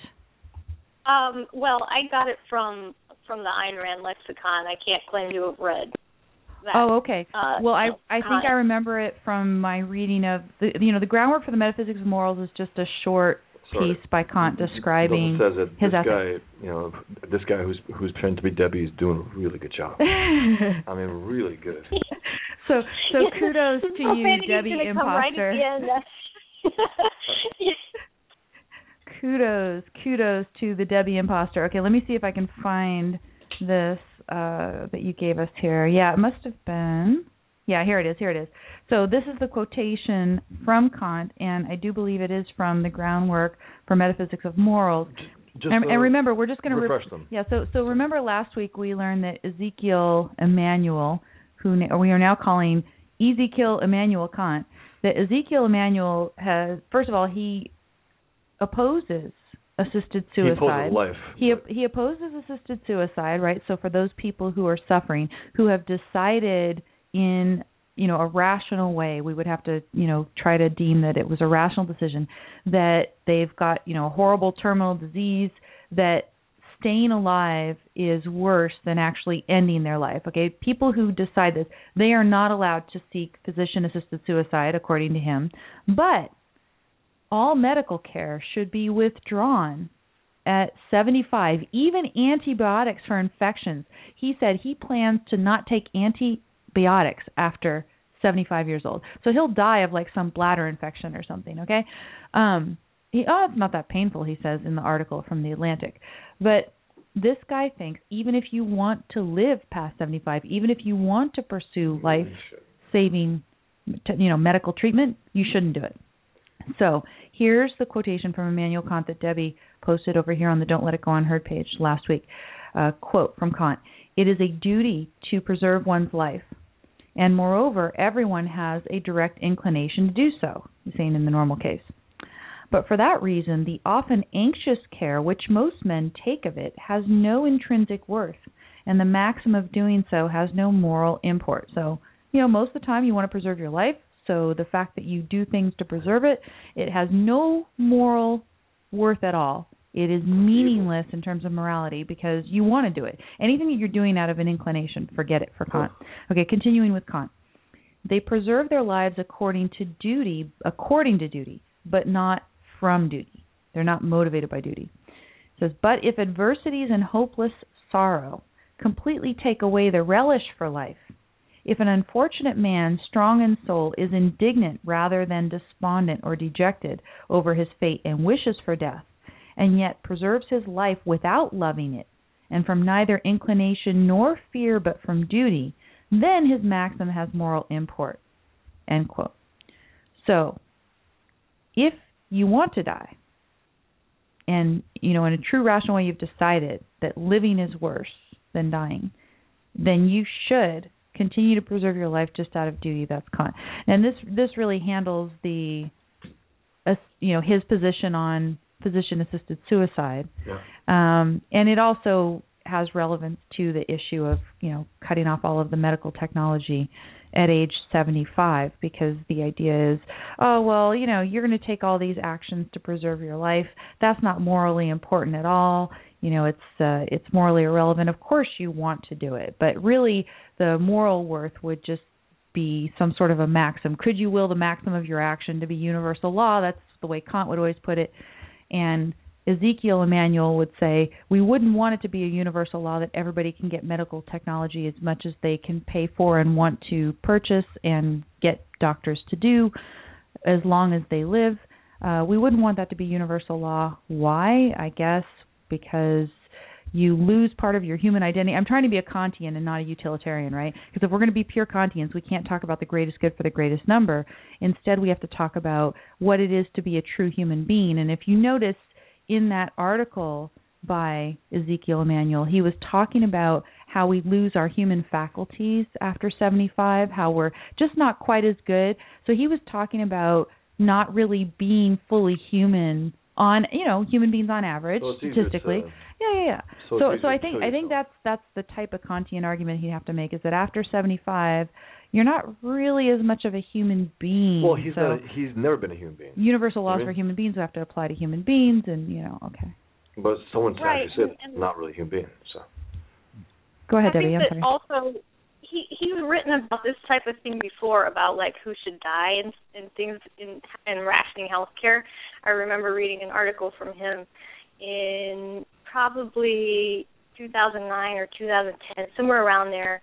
And he had kind of laid out this plan for deciding who should be given medical care. And one case that he makes and in this case he was saying that the cutoff would be earlier, like in your 60s. Wow. I can't remember the exact age, but the case he was making is, this is not unfair because everyone who gets to the age of 60 whatever has also been young, and everyone who's young is going to eventually reach the age of the 60s. so everyone gets the same opportunity to live some number of years, and therefore it's just. And I mean that's just one part of it. He also disturbingly said, forget just completely throw out of your mind, if you're Ezekiel Emanuel, that enforcing the policy that he's advocating requires the initiation of force against your fellow human being. Just forget that part. Forget that part, right? Yeah. But just to your point about making it universalizable and thinking about it from that Kantian framework, that is the type of argument that I have heard him explicitly make. And he also says that health care should be denied to people in a more utilitarian kind of sounding way, people below the age of 2, because they're not old enough yet for society to have invested in them. So it's I can't even really talk about it too much more because it's really, really sick. Disgusting. But I mean, this is one thing that utilitarianism and Kantianism have in common, that it's sacrifice for something. It's also just to sacrifice. Sacrifice just for duty's sake, or sacrifice for the good of others. Obamacare work. It can't work, but it might help it a little along the line. So in one sense, he's just being practical. Like, well, if we knock out these people at this age, it'll work for a little longer than it might. You know what I mean? So let's just, because everyone must sacrifice to make Obamacare work, even though it can't work, even though they know it can't work. Jim over here in the chat room at Blog Talk Radio, he is reminding me of an idea that he posted in reaction to last week's show as well. He says, I still like my oxygen credits trading, so I'll purchase 10 years of O2 credits from Ezekiel, and he stops all health care at 65. That's right. Now, maybe... it's like a cap and trade. Yeah. You know, I mean, you know what's interesting? Look what John wrote. When he posted this, first of all, I wanted to differentiate the case of us staying alive and continuing to use oxygen and other things, right? I wanted to differentiate that from the carbon credits or the other supposed ways of making a market out of polluting. And then it makes me think that really the whole market for pollution is an invalid concept as well. I mean, who is anybody to say, okay, I'm going to have O2 credits and that's how long I get to stay alive and somebody gets to be the arbiter of this? That's ridiculous to make some market out of this. And similarly, this idea that, you know, the polluting, it needs to be done where you've got private property rights and you talk in terms of somebody polluting my property and therefore I can make a lawsuit, and if not, just shut the hell up. Yes? Absolutely, yeah. I mean, the idea of a carbon credit, it's not too different from the idea of an oxygen credit because, I mean, given what we rely on right now for almost all of our energy, the ability to emit carbon dioxide is the ability to produce energy and to support your life. And in fact, I mean, if you exhale carbon dioxide, and so just by living you have a carbon footprint, so to speak, and so it's not really that big of a distinction between the two. I mean, it's so fundamental to life. Jim said that was exactly his point, to go ahead and then just also make a point about how ridiculous the carbon tax, et cetera, was. So John writes here that he writes, the first place I heard that Islam was in any way associated with the Oklahoma beheading was on this show. Every news source I saw in it was carefully avoiding mentioning it. Well, here's the thing, and that was John? Up there. Oh, up there said that. John, if you did read, for example, like I said, the New York Times article, in the second paragraph, the headlines never said Maybe it. He's talking about the news, because the news, I think, withheld that probably. I think they said... The broadcast news? Yeah, probably. A man beheads woman, and then the details get... Well, like I said, the one ABC snippet, the ABC News radio snippet that I heard, did not mention it at all. Did not mention it at all. It's their job to protect Islam. They think so. Because Obama likes Islam, therefore we're going to kowtow to that as well. The woman, to hell with her. I mean, she's just one of the victims of Islam. What are you going to do? I don't know. I don't know. Yeah, this whitewashing is... Sorry, go ahead. No, go ahead, Debbie. Go ahead. this whitewashing of Islam, it reminds me of a really bad movie I saw in the late 90s called Mars Attacks. I don't know if you guys have heard of it. Yes. It's a really terrible movie, but there's this one scene. Tim Burton directed. Tim Burton. Yeah, I can't stand Tim Burton, but I saw this movie and there was one scene that stayed with me, and I always think of it when something comes up with Islam and these people bend over backwards to defend it. It's this scene near the end where the Martians are rolling through Las Vegas and they're just, it's fire and brimstone and they're shooting stuff with lasers and whatnot and blowing things up. But they play this continual loop that says, "We're your friends. We want to help you. We want to be friends. And we come in peace." Away.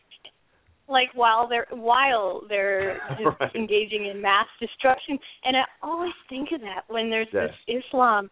There's the more stealth jihadist type Muslims themselves, and then there's people like the left. And I feel like I'm in that movie. Yeah, it is. I mean, sometimes it's so ridiculous. It's so nakedly obvious. It's like you're right. It's like a bad movie. A bad movie that just doesn't make sense. It's illogical. But look, Kerry. I mean, I've never heard Kerry refer to anything good about America. He calls basically Islam beautiful. It's not America that's beautiful. It's Islam the beautiful. He just can't stop saying it. But of course he stopped saying it today because if America was butchered, he's like, what are you going to do? I didn't see him come out there and say today Islam is beautiful. Did you? No, not today. It would have been too brazen to do it today. I guess. Even they say, let's turn it off today for a minute, please. Okay, it's just too much. No, let's go. I keep going over to the news websites to see. I missed Obama's speech about the beheading today, right? I must have missed it.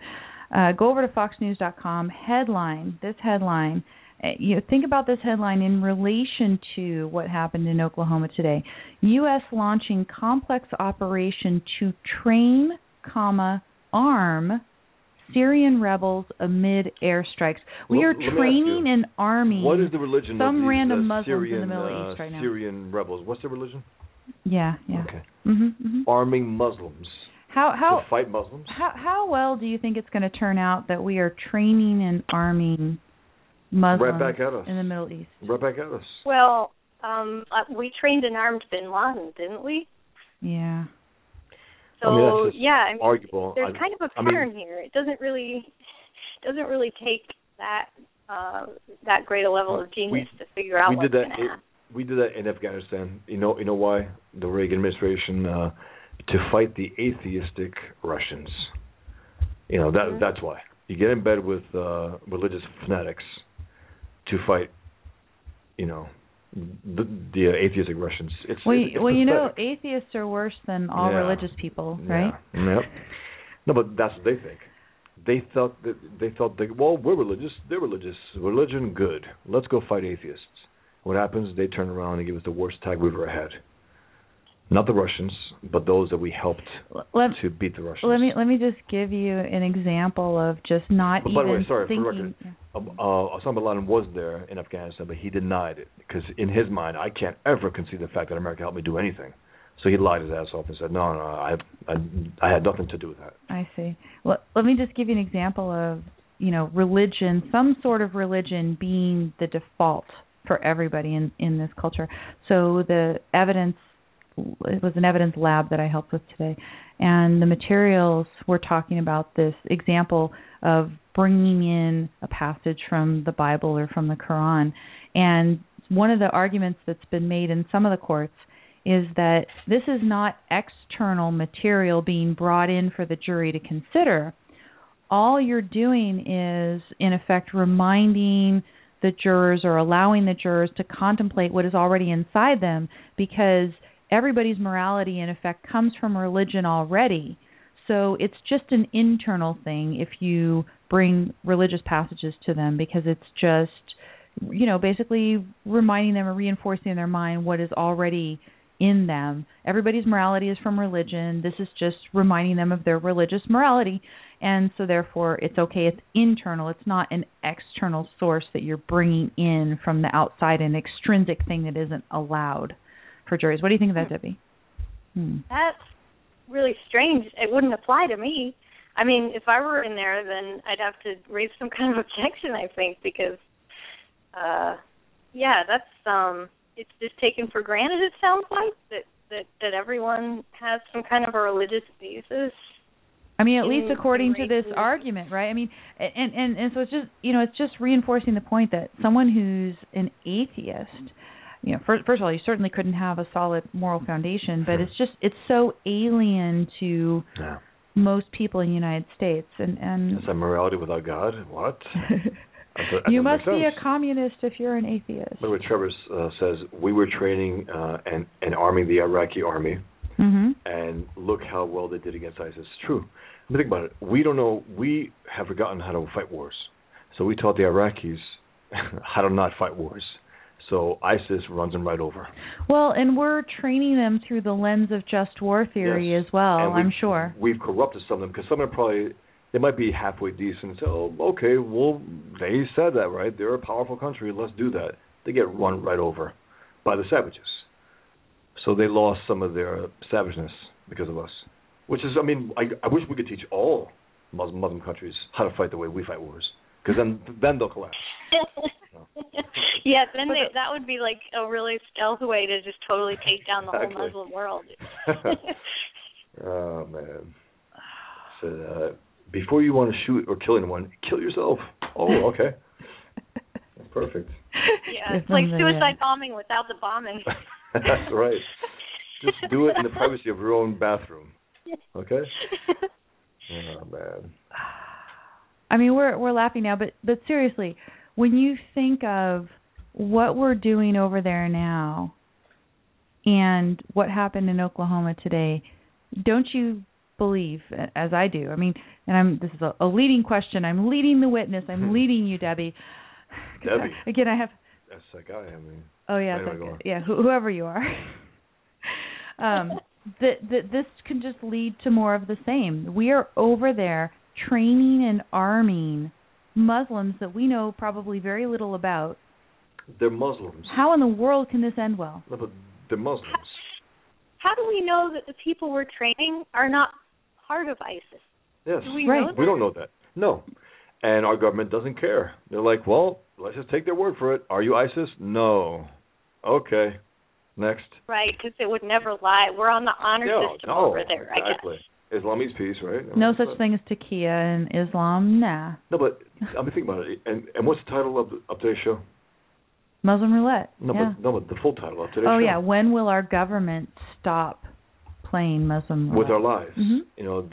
They're betting on Islam means peace. So I hope these guys don't come back and turn us around on us, because we're going to help them and train them, and Islam means peace, so they're going to fight the ones who are not peaceful, right? And we're going to die for it. Literally. We will die because of this. And our government is going to arrest us. Right, and it's not the people making those decisions who are going to get hurt. It's people like that woman today. I can't even imagine. I get so so angry when I think about that, because there's no way that would have happened if we had properly responded to 9/11. No, I just don't think any of this would be going on. It would be like Shinto. Yes, and also if we responded with force after the 2 Americans were beheaded recently, last month, weeks ago. That guy sees that and says, they got away with that. And this is it. This is my moment. I'm going to take it because I can do it. And he goes right back where he belongs, prison. Even though hopefully they can execute him, but I don't know. Who knows who's going down at ACLU? Who knows? He's a Muslim. He's black. They're going to go in there and try to say every trick in the leftist book to try to save him. Can we do some desensitivity training for everybody at the ACLU and have them sit down and watch Bill Maher? They must like Bill Maher. No, but that's the one secret weapon. It's true. They respect Bill Maher. They like Bill Maher. They love Bill Maher. And when Bill Maher is consistently condemning with, our arguments, Islam, it's going to penetrate them eventually. They're like, damn, I like this guy. It must be something to it. It must be, he must be on to something here. And they can get comfortable with the idea that maybe Islam, at least this, maybe Islam doesn't mean peace. That's a first step. That's a baby step. Maybe it doesn't mean peace. And then they find out what it actually means. I love the fact that he keeps hitting away on it. And, it's brave. It's brave on his side and also as an American. Right. And I think he's of Jewish descent background, so it's brave of him to do what he's doing, and I definitely admire him. I can't stand to hear him say anything else outside of that. And when he talks about Obama and socialism and socialism, he's really repulsive. But man, he's excellent about this. I can repeat that again and again. But he is. I'd love to get on the show.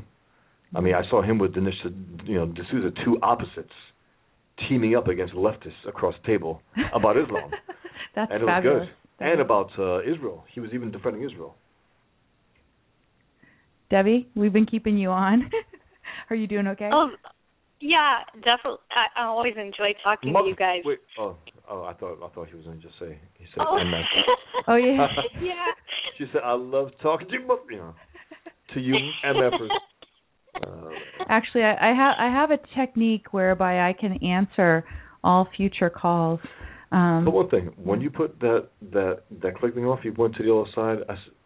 You got to keep the arrow right over that spot. Oh yeah, no, of course. This of rat, course, I have this to. Is what he'll do now. I have to be ready. I'm wondering if that one there. It probably is. Could potentially be the same one.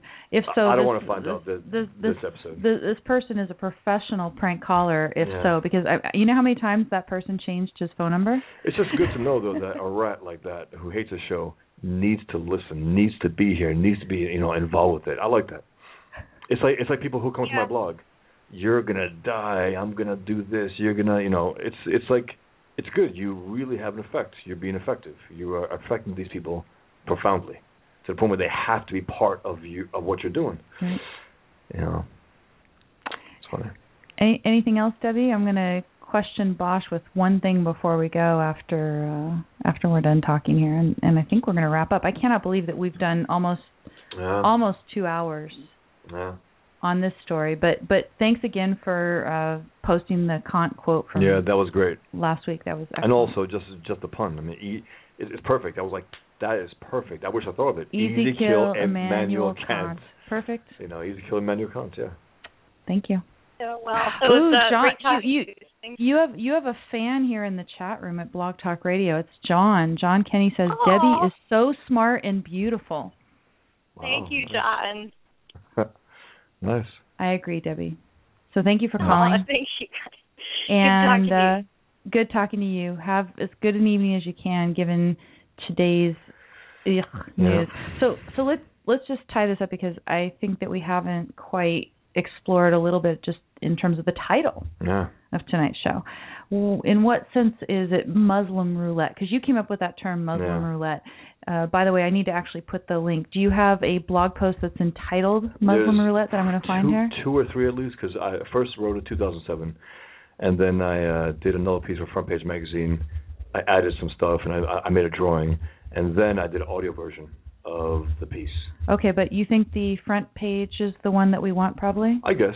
Is that the one? It's a more updated version. Okay, it's a shorter one. That's the one I'm going to share with people. By the way, I have succeeded, I think, in posting all the stories that we've discussed tonight over at my blog at don'tletitgo.com. If you want to go ahead and read some of that for yourself, check out the New York Times coverage of today's events. Check out Fox News. Last I checked, I kept checking throughout the show, Fox News still has the story categorized under crime and not under terrorism. Yes. War, jihad, terrorism. It's funny because one of the links, the related links, says it's a video and it's like people are fearing domestic terrorism or something, but no, they have it posted under crime. It's under crime, so just make sure it's crime. No. Even at Fox News, it's crime. Again, the headlines, especially of the major news outlets, are not saying anything about the Islam connection. The little brief snippets that you'll hear on broadcast media aren't, but in the second paragraph of that New York Times story that I linked to, they immediately, and the Wall Street Journal also, they do in the article bring up the connection. So they had to. I mean, it's a news report, so they're like, we can't. Well, some have squelched it, no doubt. Well, and I wanted to say, kudos to the Moore police. Yes. For getting it out there in the news cycle right away. Yes, they spread it out there so that nobody could squelch it. They had to report that. They had to. They said, oh, man, this guy was trying to convert them to what? To Islam. Right. And maybe Bill Maher has had an effect. You know, when you take all of this together, maybe they'll say, okay, maybe we can tell the truth this week. Maybe we can just That's do that. That's the whole thing. I mean, you know, I don't know. Okay, so tell us about Muslim Roulette for a couple minutes there, because that's about what we have left. I mean, you know, as I put it, can anyone tell which Muslim will go jihad before he or she does? Nobody.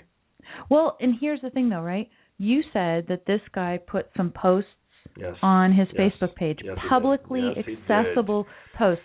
So there are some things, you know, this is, again, I'm a privacy fanatic, but if somebody is posting things publicly on Facebook, I have no problem with DHS you got some not guys, a legitimate agency, but go ahead. They're quiet about it, let's say, even pre-social media.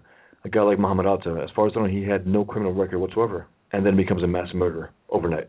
You know, literally just plans it in secret. No one knew. How could they know? And what I'm saying is, in a time of war, how can we be accepting thousands and thousands and thousands of Middle Easterners into the country still? That's impossible. That is suicidal. And I think, you know, I as I wrote, if you don't mind, if I could just read some, I say, you know, non-Muslim Muslims, or as I call them, quote unquote, moderate, you know, as some call them, moderate Muslims, give the jihadist enemy cover. They're pointed to as quote unquote proof that violence has nothing to do with Islam, when in fact non-violent Muslims are basically reluctant Muslims, and they're the reason we're playing a game of Muslim roulette in the middle of the Muslim world's jihad on us.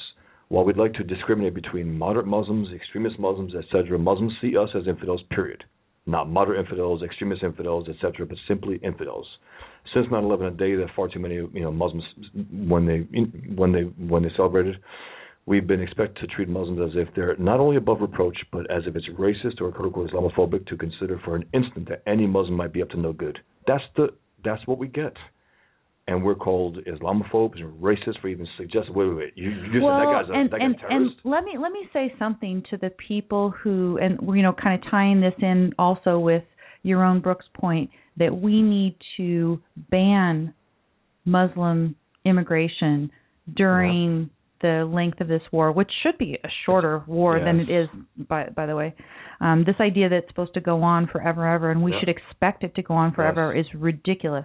But you know, there are people who believe in open immigration to the extent that they say, look, you would be violating the rights of the peaceful Muslims who want to come here, and how dare can you do that? Muslims keep proving to us that we have to consider this. We have to take it seriously. And you have to think of it as part of an overall proper foreign policy response, right? So what we are entitled to do when a group, country, I mean, you know, now it's not just limited to countries, it's this amorphous blob of a group all motivated by the same ideology. To the extent that you can identify the group of people who are waging war against you, somewhat, you know, they want a global caliphate, right?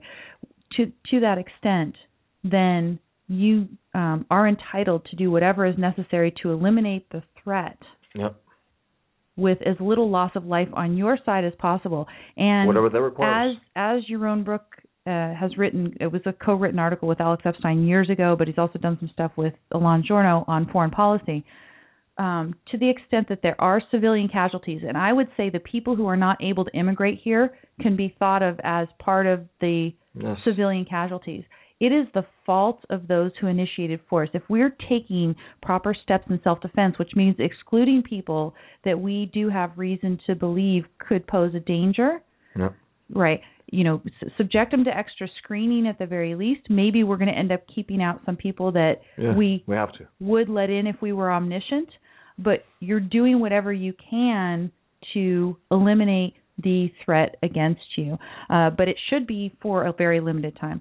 You want to take another minute? I said, when our government bureaucrats tell us, quote, if you see something, say something, unquote, they rely on us to be the ones to decide what that means in order to protect themselves from accusations of what? Islamophobia. Islam is ideology, not a race. So what we're supposed to be looking for gets very complicated, since in addition to Arab Muslims, there are white, black, Hispanic, female, blonde-haired, red-haired, blue-eyed Muslims as well. Right. I said, you know, this is not a call to condemn all of those who call themselves Muslims. It's just a reminder that we need. It's just a reminder that we need to be better able to detect killer Muslims before they kill. And that's the job our government should be engaged in. Not protecting Muslim feelings, but protecting American lives. That's right. They have to do this. Whatever it takes, it's their job. When people say, well, how can no, you figure it out. You protect us. You protect us.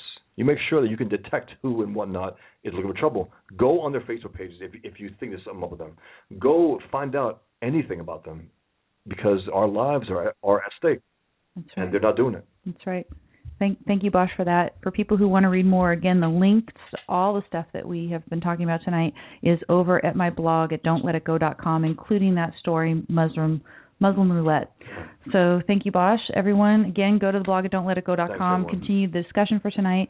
You can also post comments and reactions at the Facebook page for Don't Let It Go Unheard. And no thanks, MFer. Follow us on Twitter. I'm Amy Peikoff, and this is Bosch Foston. Thank you, everyone. Have a good evening. Have a good weekend, and we will talk to you next week. Take care, everyone. Take care.